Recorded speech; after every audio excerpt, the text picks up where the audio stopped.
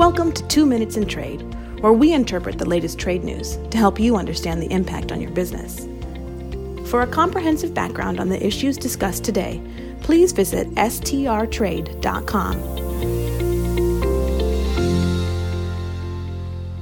I'm Sean McCausland, Communications Manager with Sandler, Travis & Rosenberg. Today is Tuesday, October 17th, 2023. The federal government is continuing to increase its scrutiny of what have been called forever chemicals, and while no regulatory actions have yet appeared on the horizon, importers, manufacturers, and others dealing in affected products should keep a close eye on future developments. Per- and polyfluoroalkyl substances, or PFAS, are a group of synthetic chemicals that have been in use since the 1940s and can be found in a wide array of industrial and consumer products. They're synthesized for many different uses, from firefighting foams to coatings for clothes and furniture, to food contact substances to the manufacture of other chemicals and products. They are used in goods like textiles, electronics, wires and cables, pipes, cooking and bakeware, sports articles, automotive products, toys, transportation equipment, and musical instruments. PFAS are often referred to as forever chemicals because they can be released into the environment throughout the life cycle of manufacturing, processing, distribution, use, and disposal of products that include them. There is evidence that exposure to some PFAS may be linked to harmful health effects in humans and animals, and that continued exposure above specific levels may lead to adverse health effects as well. In light of these concerns, the Environmental Protection Agency recently issued a final rule that finalizes reporting and record-keeping requirements for PFAS.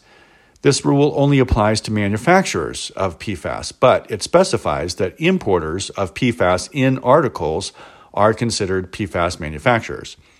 The EPA is requiring persons that manufacture, including import, or have manufactured these chemical substances in any year since January 1st, 2011, to submit information regarding PFAS uses, production volumes, byproducts, disposal, exposures, and environmental or health effects.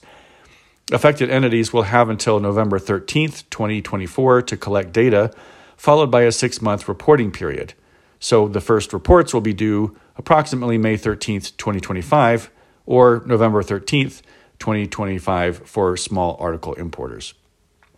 In another related action, the Consumer Product Safety Commission recently requested information on the actual or potential use or presence of PFAS in consumer products.